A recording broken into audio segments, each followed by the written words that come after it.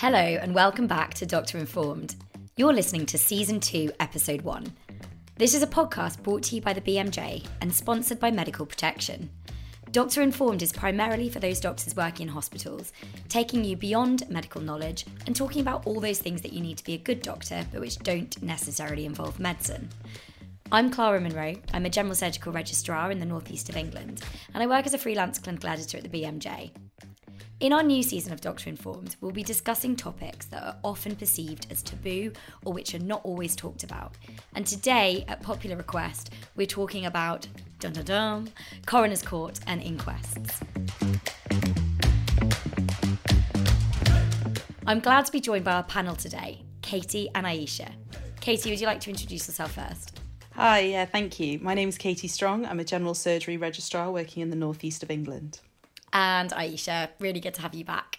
Hi Clara, thanks for having me. Hi everyone, my name's Aisha Ashmore. I'm an obs and gynae reg in the East Midlands. And do either of you have any experience of the topic that we're going to be discussing today? Unfortunately, yes. I've been to coroner's court relatively recently. So last year in September, I attended coroner's court with some of my consultant colleagues. Well, you're fresh from the terrifying experience. And how about you, Aisha? So I don't have any personal experience, but as everyone's probably aware, obs and gynae is quite a litigious specialty, and there's lots of drama that occurs within our specialty. So I do have friends and colleagues who have been to coroner's court or have been asked to write statements and things. Really interesting to hear about your perceptions of that or your experience like through other people, because I think sometimes that can be maybe as harmful. In the interest of transparency, I should also tell our listeners that our expert guest today has already met Katie, and the reasons behind this will be revealed later in the podcast. But I'm delighted to introduce our expert guest today, Beth Walker. Beth, can you introduce yourself for our listeners? Sure, thanks for having me. So my name's Beth. I was a palliative care doctor in the Severn Deanery, and then at the start of 2020 I moved to work for Medical Protection, where I work as one of the medical legal consultants. I'm really pleased to be here today. Thank you. Yeah, I think it's such a privilege to be able to hear somebody who's obviously both sides of the line in terms of understanding the legalities, but also having obviously vast clinical experience. So very interested. In the new season of Doctor Informed, I'm really excited to introduce this brief introductory segment where I'm really keen that we discuss how medicine has been involved in the media in the last few weeks or months. Katie and Aisha, is there anything that's jumped out at you apart from the obvious discussions about strikes recently? So for me, the thing that's really been in the news and that I've been paying attention to is the story of Archie, the little boy who has just had his life support withdrawn. I think that's been a really interesting case to follow from, it's obviously heartbreaking, but in terms of the legalities behind that sort of decision making and the strife of the family, it's been interesting to follow. And how about you, Aisha? Anything that you've picked up on social media or in the news over the last few weeks? I guess, where do you start? There's so much going on, isn't there? Obviously there's the Archie story, which has been, really difficult to listen to actually. But then on more lighter notes, maybe med Twitter is always a source of amusement, isn't it? And the ongoing saga of the Royal Colleges and the, diversifying the medical workforce, disagreements. So there's a lot going on, isn't there? Yeah. And Katie, I'm interested that you picked up on the story about Archie. Can you link that to experience that you have on the wards or in your clinical practice? So there's been occasions where we've had patients whose health is not going the way we would hope, and actually as a clinical body we feel that palliation is the best course of action. And having those conversations with families can and do often go very smoothly if you have the right starting point and the right conversations and you're on the right page. And it's often, in our sphere of work, we often are working in those conversations with older patients. So I suppose for me it was that disconnect between I don't work in paediatrics, and so having that conversation around a child, it must be so difficult, and the quite clear difference in the family's viewpoint versus the clinician's viewpoint.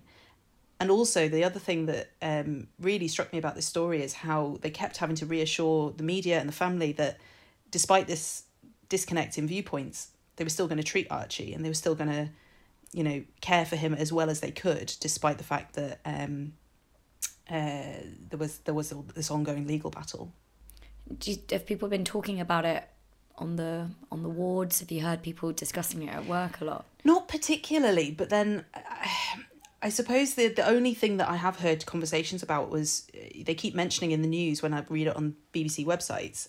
They keep saying things like the reason that Archie fell into this coma and kind of state of non-responsiveness was because of a TikTok challenge, and that's the bit that's been generating a lot of conversation, because they've been very, I suppose the media doesn't want to advertise these TikTok challenges, especially if they do land you in such a position, but you know, your natural curiosity does lead you down that road, and I think that's the area that most of the conversations have taken place. Yeah, I have to say it was a bit of a struggle when I was reading the story not to then go down a rabbit hole of looking up what the TikTok challenge was, because I was like, what is this? You know, obviously I'm old, so I don't have TikTok. But have you heard people talking about it, Aisha? Have you had any differing viewpoints? Or I think given where I've worked and in the past, and the Hadiza Bawagaba case and the little boy who died in Leicester, that, you know, there have been some like parallels drawn about decisions about care and whether to, you know, starting treatment, withholding treatment, these kind of conversations, but not as much as I was expecting, to be honest. Even though that it was, you know, headlines on BBC News and all over the media, there hasn't been as much talk, I don't think. Yeah, I think actually I've heard much more about strike action, and I don't know actually if that's because people find it easier to talk about because it's something that they have control over. So I think often when you read cases, right, I mean, it's difficult to say, oh, what would you do in that situation, because there's so much information that you don't have. You know, you have 3 or 4 puzzle pieces from the media and not a lot else. You guys decided whether you'd strike? Have you voted in the ballot? So I'm a member of the BMA, and I've definitely decided what I'm doing.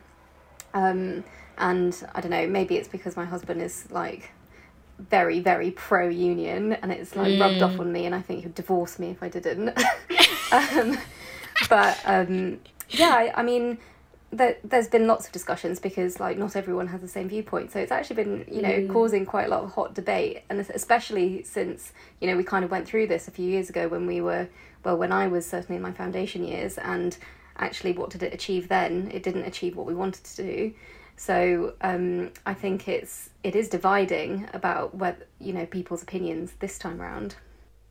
Yeah, I think that's really interesting, isn't it? It's like there seems to be a bit of a difference in the camp between people who were involved in strike action in 2015 and the ones that weren't. Katie, have you seen that as well? Yeah, I was just going to say that it's actually really interesting you bring that up, that divide, because I think I'm probably on the other side of it, having struck as well in struck. I'm not really quite sure what the right word for that is. Strikehead. Having strikehead in it was my F1 year actually, and achieving so little and feeling very fraudulent for doing it, and feeling very conflicted about leaving the wards, and some people staying behind on the wards and saying, oh, it's just like a weekend or a night shift, and then it was. The thought was, well, what's the point of doing it if there's still the level of cover that we would normally provide? But then equally, if I don't strike, I find this time round, I'm much less engaged with the conversation because I just found it so pointless last time. That's interesting, because I think I've heard people who were involved in the BMA at the time, and, you know, them saying, actually, we got a huge amount out of that strike that people take for granted because they don't know what life would have been like had we not had the strike and then made those gains in the junior doctors' contracts. I just think about that. Yeah, I think the story we were sold was different from that, and I there's a small part of me that makes me wonder whether we're just picking up the pieces and saying, look what we've won, but actually what we were aiming for was so different. But I think that the narrative is different this time because, you know, on the back of the pandemic and COVID, I think people are feeling even more undervalued and even more overworked and burnt out than we were previously. And that, to me, back then, I thought that, yes, I would support the strikes, but it felt like it came out of nowhere. But maybe that's because, I hadn't worked in the NHS for very long at that time. But now I think there's a real feeling of, being undervalued, and not just striking for us for our pay rise, but also for generations of medical students and sixth formers and whatever that come after us, and have this massive amount of debt that they're going to have that we didn't have. I think it is slightly different from last time. Well, a lot different actually, but I don't know, it's still up for debate. Do you think that the context that we're doing it in terms of like wider society, we're in the middle of a cost of living crisis at the moment, doctors who, now I feel like I should just say this because actually I keep saying, doctors are in the top 3% of earners in the UK. I actually looked this up the other day, prompted after a conversation to do this podcast actually, and I was quite surprised to find that the top 10% of earners in the UK, you have to earn above 186,000 to be in that bracket. So clearly doctors are not in the top decile, let alone the top 3%. But I was going to say, doctors are, it's mad, isn't it? Doctors are perceived as, we earn a good salary. What do you think about us striking in that context? I think there's a big disconnect between the perception of our pay and the actual reality of our pay. And you've just made that argument so well, Clara, because we think that we are paid really, really well. But actually, if you look at the figures, we don't do badly, but at the same time we don't do extremely well. And if you take into account tax, then actually are we in the top brackets of earning? And personally, I don't think we are.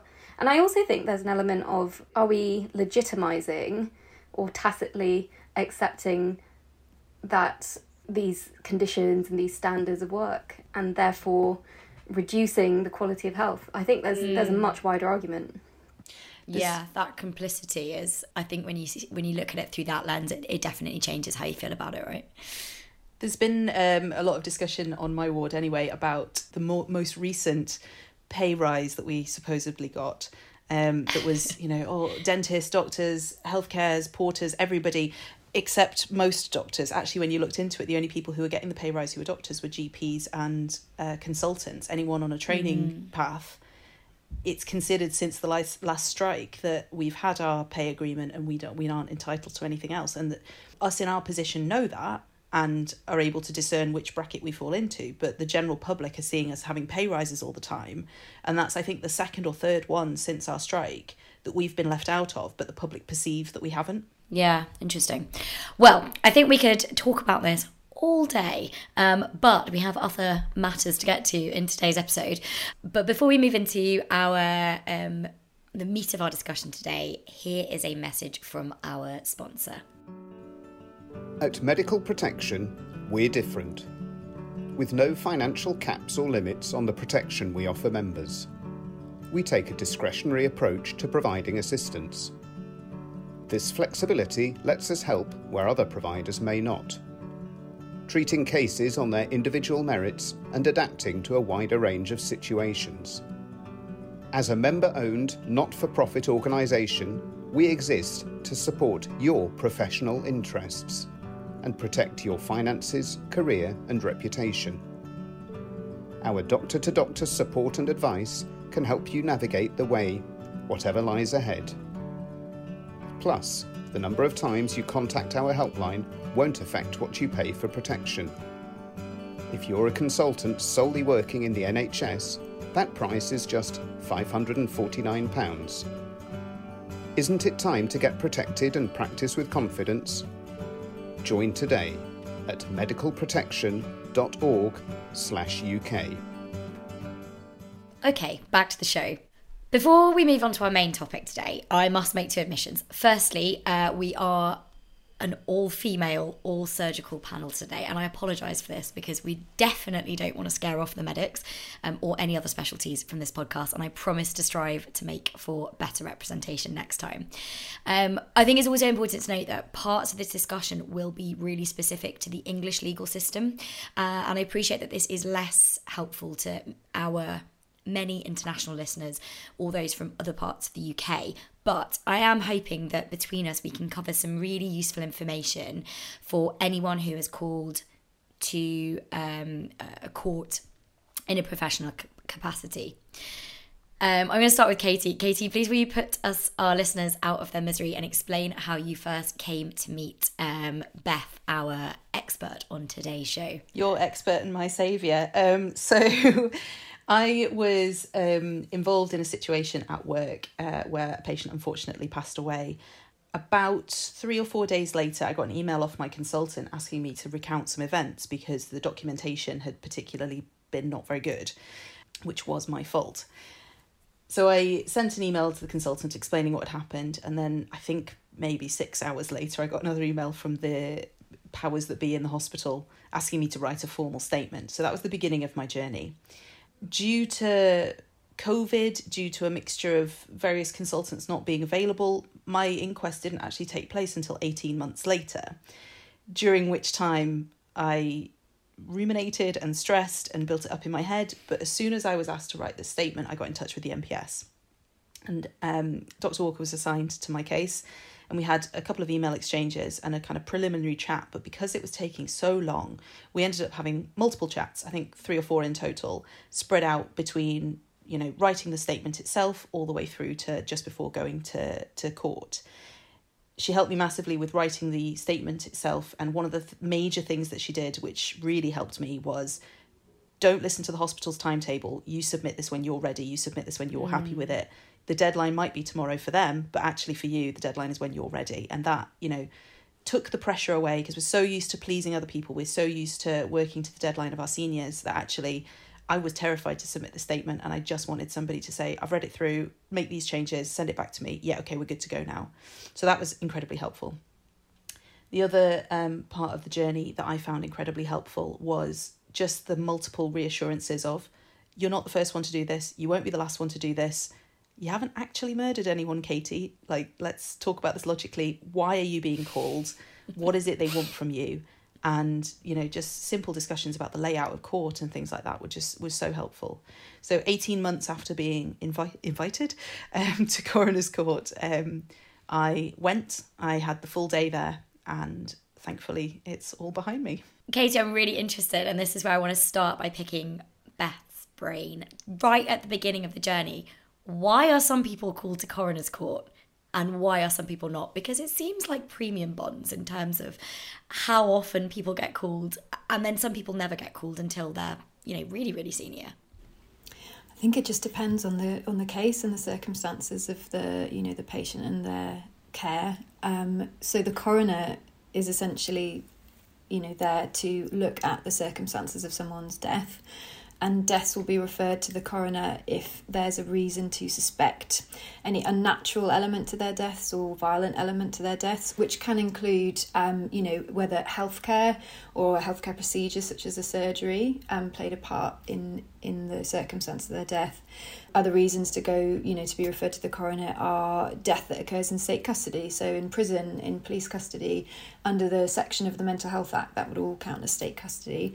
And when the cause of death is unknown, even after a post-mortem examination. So they're the main reasons that it would go, you know, for the to a coroner's referral. And then the coroner looks at the case, and it's entirely at their discretion who they decide they want a statement from. But what they need to do as a coroner is answer 4 questions. And the first 3 are relatively straightforward in most cases, which is who is the deceased, so their name, when did they die, where did they die. So again, in hospital, that is very straightforward to answer. In some other cases, you can imagine, for example, if it's not known or if a patient has been found, for example, in their house and it's not quite clear when they died, that's a different kettle of fish. But in hospital, you can be pretty certain. But it's the 4th question that for almost all inquests is the main thing, which is how did this patient come by their death? So that's not simply 1A, you know, myocardial infarction. It's the run-up to their death. It's anything that might have been relevant or played a part in their death. So, for example, the care that they received before, that would all come under this 4th question. So I think really, in answer to your question, it really just depends on the individual coroner, the individual circumstances, and whether they think, you know, that particular doctor can provide them helpful information to understand how this patient might have died. So yeah, it does depend, and I know what you mean, and it really doesn't mean anything to be, you know, for someone to have been called to a coroner's court and someone else to make it 10 years without. I think it just, you know, it's just one of those things, and it just depends if you're, you know, in that situation where it's felt that you have some, you know, some helpful information. Is it somewhat dependent on your documentation? If you are a perfect documenter and you write 5 pages, will you never get called to coroner's court? All that doesn't have anything to do with it. No, not necessarily. You know, there's some instances where the coroner recognises that the medical records can be as full as they, you know, might possibly be, but that's no substitute for a doctor kind of explaining a little bit more around what happened and why, what was their reasons for doing it, you know, any other helpful information about the patient's background that doctor can provide. So no, it is, you know, is the main answer. But when you are in the situation where you're trying to recount something that you perhaps did, you know, obviously in Katie's case, she's described that she was approached about a statement very, very close to when the patient was actually under the team's care. But very often it can be months or even, you know, up to a year that you will get that approach from the coroner. So actually in those instances, if your documentation is you know, a little bit less than ideal, then it's really hard to remember what you did and why. And if there's any question about what you did and why, then you're more likely to need to rely on things like, you know, your usual practice, which, while is still helpful for the coroner, it's not quite as strong as, well, these are the contemporaneous notes I made at the time. So yeah, I would say that while if you make the world's most perfect notes, that does not mean that you know you won't end up needing to write a statement.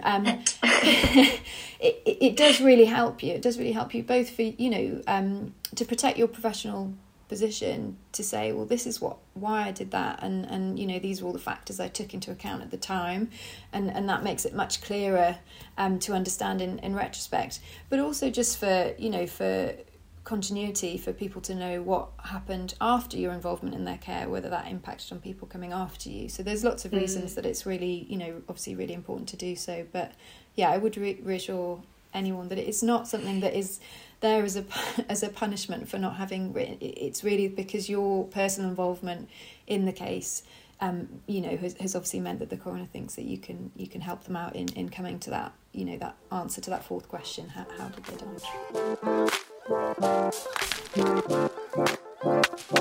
Aisha, you mentioned that you haven't been to coroner's court. What are your perceptions of it? Well,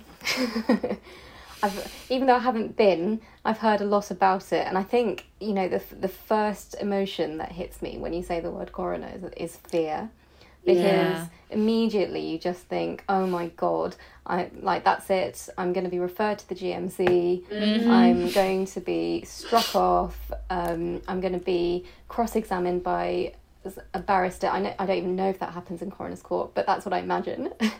And it seems to play out like a Netflix court drama in my mind, and I don't know if that's like normal for everyone else, but certainly that's how I perceive it. I feel like this would be a good time for Katie to share her recurrent nightmares that she used to share with us in the run-up to her inquest. Yeah, I did definitely say multiple times that I was definitely going to be led away in chains. I was on the verge of selling all my property and possessions, but no, it wasn't as bad as all that, partly because I was such a small cog in a larger story, and actually the coroner didn't really care that much specifically about me. As Beth says, like, my input was valuable, but I wasn't the only player in that game. So that once I got there and once I got into the swing of things, I massively realised that actually my importance was small. As much as I like to think that I am, you know, all changing and all seeing and all doing, it wasn't the case. It is strange because there are barristers there, or lawyers, or whatever the specific titles are. But they're, from what I understood and from what I saw, they don't talk to you, they talk to the coroner. So they either interject and challenge their kind of opposition person via the coroner, or challenge the coroner to clarify a question, but they don't talk to me directly. And that was a massive thing that soothed my soul, because they did have a bit of a shark, did this family. So I was quite keen not to be on the receiving end of that bite. Beth, who are the lawyers / barristers / their title that I don't know what it actually technically is? Who were they representing? So it's a really good question. So an inquest, you don't have parties like the prosecution and the defence like in a trial. It's specifically not a trial. You can only have witnesses called to an inquest. But there are two types of witnesses. So someone might be called as a factual witness only. So they're purely there to give their evidence. They aren't entitled to legal representation. They aren't entitled to any evidence, to have disclosure of any evidence before the inquest. And they are solely there to help inform the coroner. The other kind of witness, if you're called to an inquest, is what's known as a interested person. And that means that the coroner has given you this additional status because they recognise that there might be some difficult questions asked of you, perhaps by the family, or there's been some suggestion of criticism of your care. And being an interested person, whilst it can feel an uncomfortable position to be, because obviously it's recognised that there is that potential, but it does come with advantages. So you're entitled to legal representation at the inquest, which means you have a barrister representing your interests, and you also have sight of all the evidence. So any other witness statements, any expert reports, post-mortem findings, all of that you're entitled to have sight of in the run-up to the inquest, so that you know the bigger picture and you know how your evidence is going to fit in with that other evidence. I should just say, obviously, given the nature of the podcast, when you're a hospital doctor for an NHS trust, it's almost always the case that the NHS trust will be the interested person and not an individual doctor. Now, it's slightly different in the world of GP, but in a hospital trust where the patient has died in that trust, it's just extremely likely that the coroner will confer interested person status on that trust to entitle them to have that support and disclosure. And that means that all employees of the trust that are being called to the inquest, under the umbrella of that trust representation, you will have also the benefit of the trust's legal representation. So you're an interested person in the sense that you're an employee of the trust who is the interested person, if that makes sense. Yeah, that actually is. So the family, much more reassuring. Yeah, definitely. You're not. It's rare for a trust doctor to be, singled out as not being part of the trust, and I think that's probably a useful topic to come on to perhaps later, because it's not the norm, and I don't want the impression from this to be given that it is. So what happens in terms of the family is that they may also have legal representation. Now, they don't always. Sometimes they will represent themselves, which means the family may ask, questions of the doctors or other healthcare professionals directly. But if they have got legal representation, then there will also be a barrister for the family. So all of these interested persons are there and their legal reps. And, as Katie said, that they're actually answering the coroner's questions. So the witnesses' answers are directed to the coroner. And the coroner will always ask questions first. And then the other interested persons, barristers, can ask questions afterwards of each witness. But the coroner will step in, so it's not a free-for-all. It's not a forum where, it's like the Johnny Depp and Amber Heard trial. It's very, very controlled. The coroner is there to answer these 4 specific questions. If they feel that the questions are going beyond that remit, then they will step in. They're very sensitive to the fact that this may well be the first time or only time that the family, so the bereaved family, will have an opportunity to perhaps ask some of the questions that they may need to really understand what happened. So often with the family, they may give them a little bit more leeway in some of the questioning, just so that they can allow them that understanding. But equally, they will step in. They are there to, stick within their remit. That's the purpose of the coroner's court. So I would want to reassure anyone listening that it is totally different to probably any type of court that you've seen on, TV or film. That's Aisha's Netflix drama that she's written in her head gone out the window. Sorry, Aisha. I know. Well, I was envisaging like an O.J. Simpson trial, but clearly it's not like that.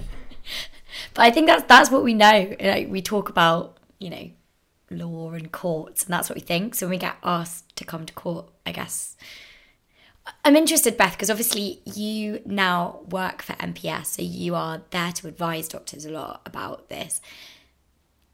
When you were working in clinical practice yourself, were there things that what was the most common kind of thing that you immediately thought, oh, why was I thinking that? That's complete nonsense.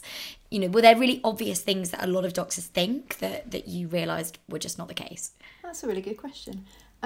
I should say that I was a medic through and through. So in terms of your diversity, I can yes, I can do represent. have a medic.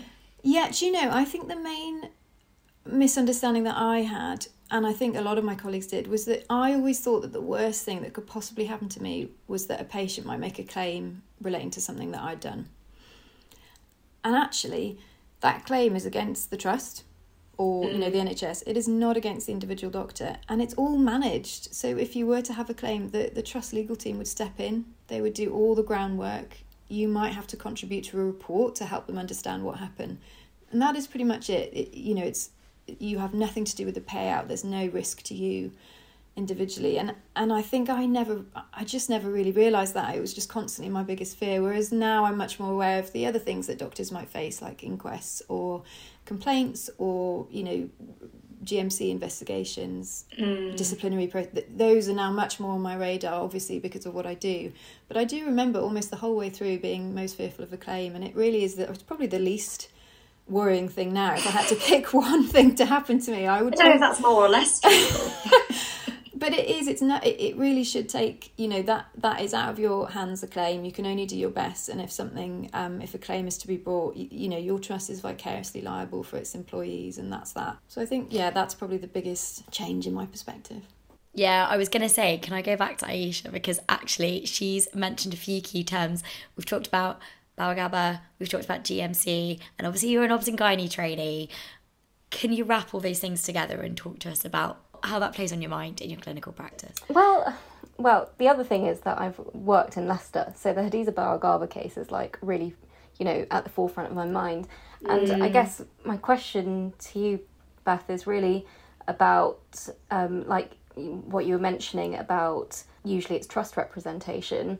But in the Hadiza Bawagaba case, obviously there was a lot of crowdfunding for her because of everything that occurred in her case. And, that's quite a worry, especially when you're in specialties such as mine or any specialty, I guess. So what kind of happens in that situation? Essentially, the trust's lawyer act for the trust. They are the client. And so employees of the trust, as long as their position aligns with that of the trust, then they can come under their representation and there's no professional legal conflict for the lawyers.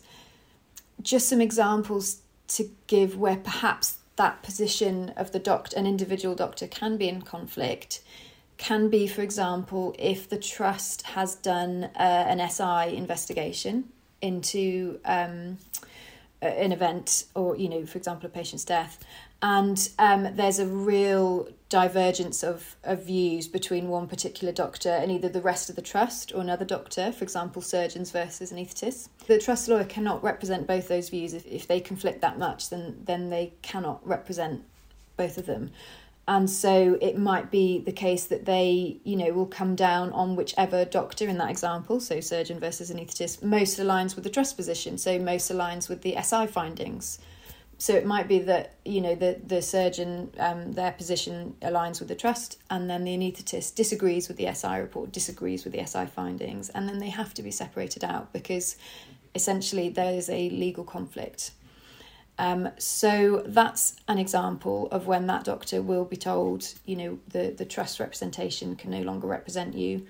Another, again, less common scenario, but can happen, is if an individual doctor, because of their particular involvement in the case, feels that they're in their own personal individual interests are not being best represented by the trust legal team, then they also may end up being separated out.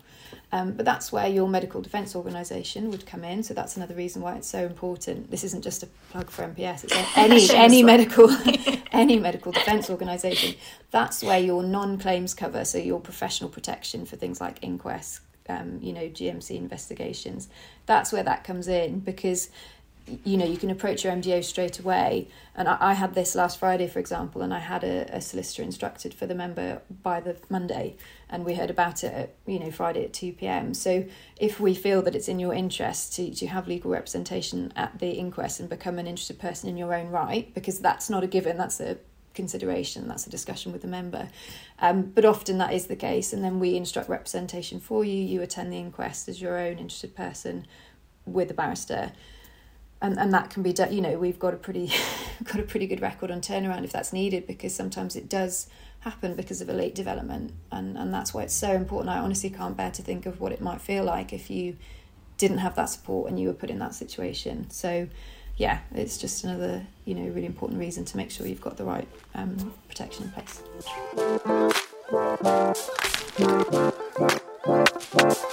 Beth, when it comes to, we talked, you know, if we're talking about the Bauer Garber case, we can't talk about that without talking about systems and issues within the system. And, you know, obviously you weren't involved in the discussion at the beginning about the system that we're working in and striking and all of that, but I'm sure that you know what that's like as a clinician. If you go to coroner's court, does the coroner take into account the system in the same way that maybe the court didn't in the Bauer Garber case? That's a good question. I think with a coroner's court, it might be helpful to start answering your question by talking about the potential outcomes, because I think then that will help explain my answer. So when the coroner, you know, has considered all the evidence and gives their conclusion, they will do a summing up and then often either a short form conclusion or a bit of a narrative conclusion. But they have two hats. So they're not only there to come to a conclusion as to how the patient came by their death. They have this additional hat, which is around prevention of future deaths. So as part of their summing up and their consideration, if they feel that there are any systems issues or policies, organisational factors in particular, that contributed to their death, then they can issue what's known as a prevention of future deaths report. And that is something, that's a legal document that, you know, the trust, for example, if that's the organisation it's issued to, must comply with. It's published, it's sent to the CQC. It's a really big deal to get a prevention of future deaths report, and trusts and their legal teams are desperate to avoid it. And so in the run-up to preparing for a coroner's inquest, the trust, it's absolutely in their interest to do everything they can to demonstrate that they've looked into what happened really closely. They've looked at any systems issues in particular, because for a coroner, they're the things that are going to mean that it might happen again. Not a one-off individual, you know, lapse of judgment on one clinician's part. It's things like, you know, insufficient induction or a policy or a practice that means that something is going to happen again and someone will slip through the net again. So the trusts are very alive to the fact that they do a really thorough investigation, so either an RCA or an SI investigation, for example, and then they put into place action points already, so that by the time they get to the inquest, they're effectively saying, look, we recognise that these contributed, but look at all the things that we've already put in place. This will not happen again. You don't need to issue us a prevention of future deaths report. So I think actually, because of that, it's almost an even better position to be in as a trust doctor, and that's another advantage of staying within that umbrella of the trust representation, because they don't want any of their employees to be singled out. They want to carry everyone through, and the trust, showing that lessons have been learnt where they needed to and changes are already made. And we don't want your PFD, thank you very much, because it's a real, you know, it's really significant, and it's not good reputationally. There's lots of, you know, disadvantages about having one. They have to write a formal response.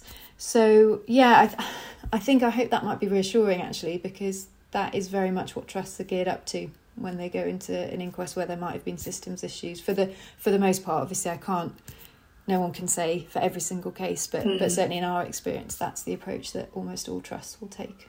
Katie, does that align with your experience in terms of the learning that was done before you went to inquest? Definitely. I mean, having had to wait 18 months to go, the trust had plenty of time to sort themselves out. I think I was very lucky because I'd actually rotated out of the trust, then back into it. So by the time that the inquest came round, you know, they were having lots of meetings with me saying things like, oh no, this is what the SI investigation has come up with.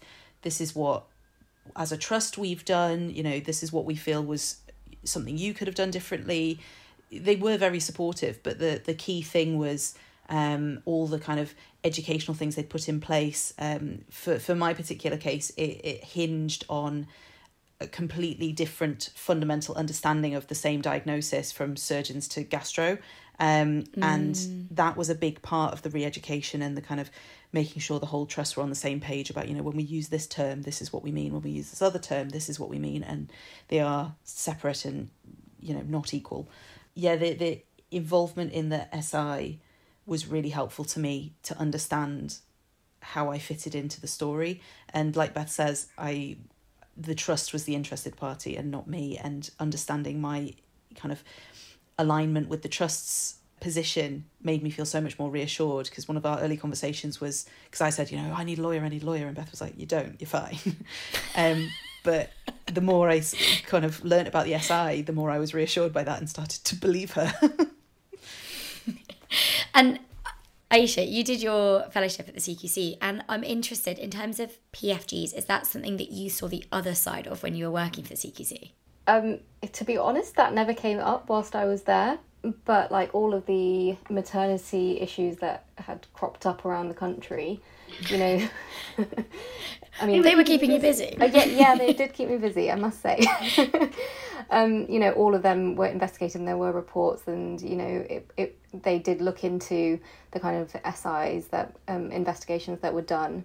But what was interesting from what Katie was just saying was the rotational element of being a junior doctor, and how that links in with responding to requests to attend an inquest and things. And I just think that's really, really difficult. You're say this happened at the end of a rotation, then you're moving, halfway across the deanery to another hospital.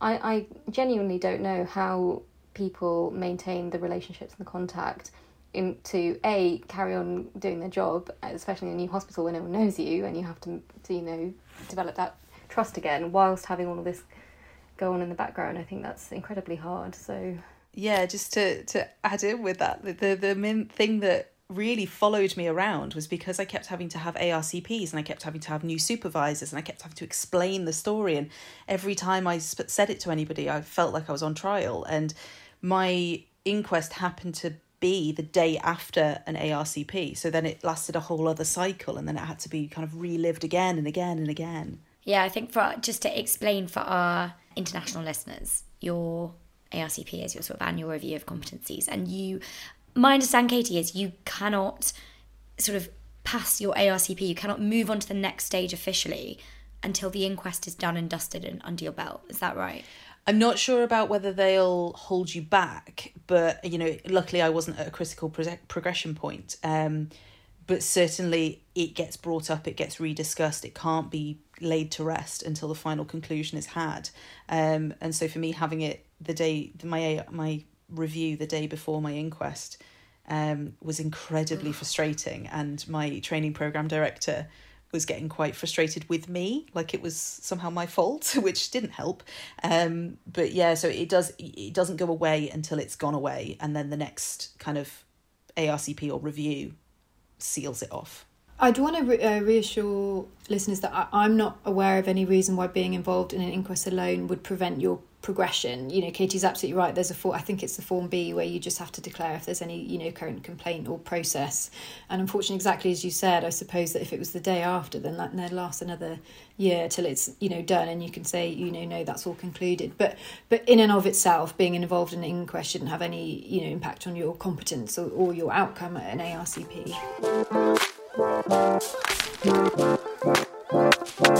So this is a very logistical question. When Katie was talking to me about how she'd gone to her inquest, the court itself is quite small most of the time. What do you do if outside the courtroom you bump into one of the family? That's a good question, and I don't think I've been asked it before, but I would say, be yourself and be compassionate, and if it feels natural or right to make an acknowledgement, or then do so, and if it does, I think you just have to trust your own kind of instinct on that point, but remembering that they're there as a bereaved family, and it can feel really hard in the run-up because you've seen some of perhaps the questions that they've put to the trust, or it might be quite aggressive or angry.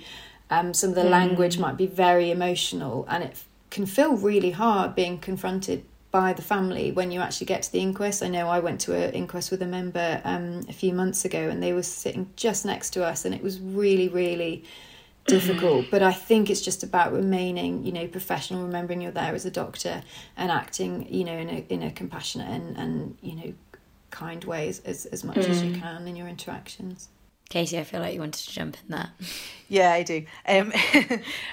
That situation sounds awful, Beth, but luckily my inquestors, they gave us specific arrival times and they herded us into specific rooms. So the trust and their various interested parties were invited in, I think, about half an hour, 40 minutes before the inquest, and we were put in a room that was nearby where the family were, but completely separate, different doorways, frosted glass. You couldn't see in or out.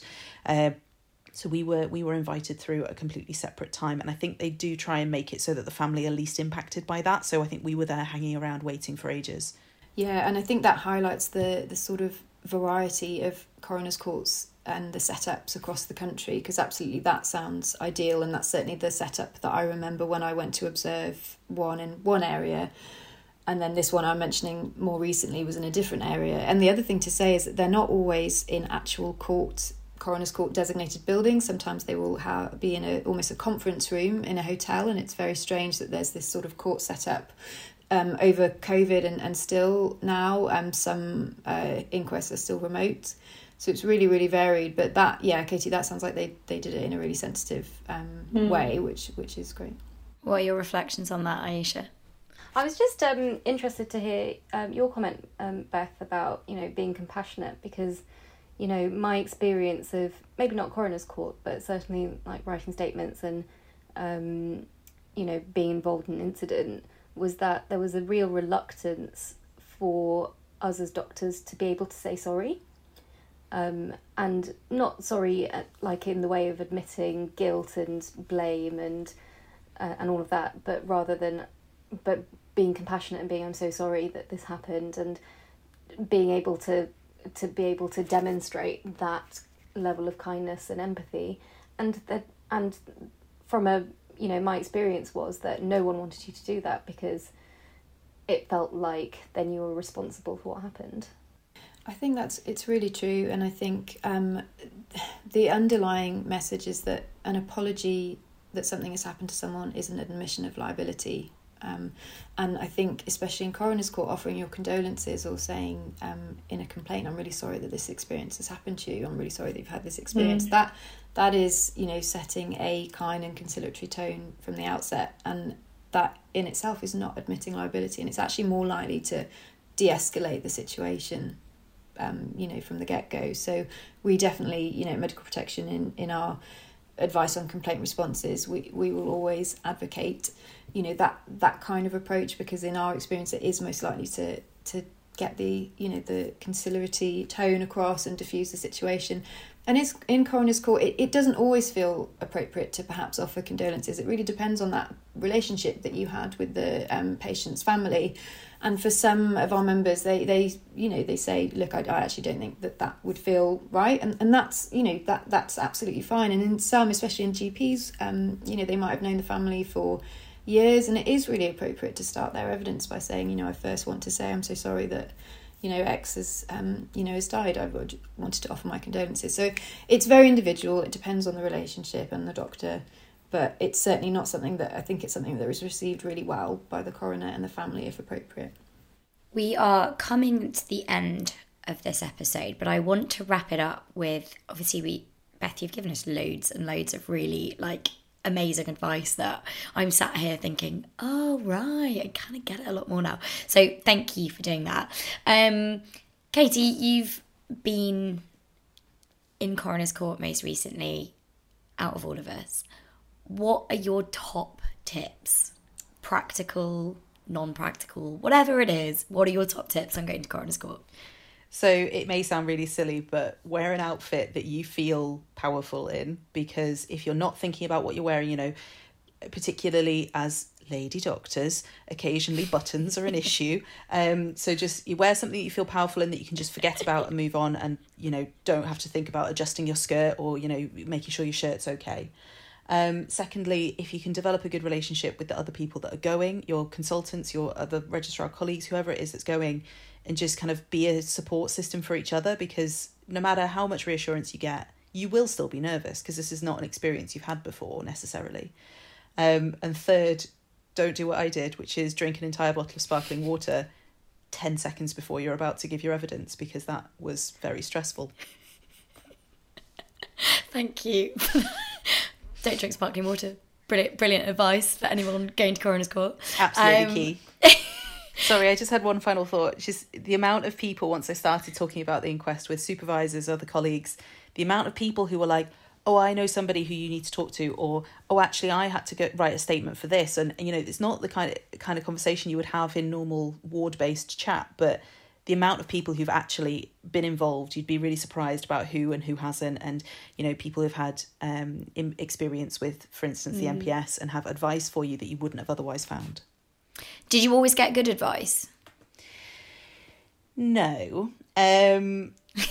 I did. One of the first people to volunteer advice to me really put the wind up me, actually, and was telling me a story about how they had been to coroner's court and their trust had basically had very slopey shoulders and tried to lay all the blame at his door, which was not what I wanted to hear at that point. No. But I fully believed it, fully was like, I'm going down for this, this is the end.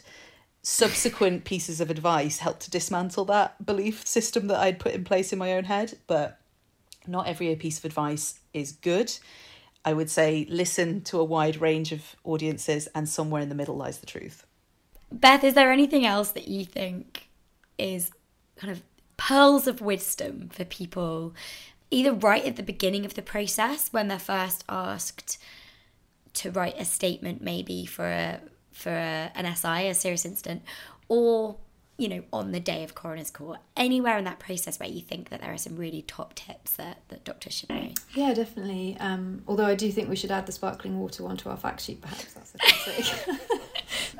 So I think at the start, firstly, don't panic. Things go wrong, and the best thing you can do is seek support, you know, at an early stage from a senior colleague, from your medical defence organisation, and just be open and honest.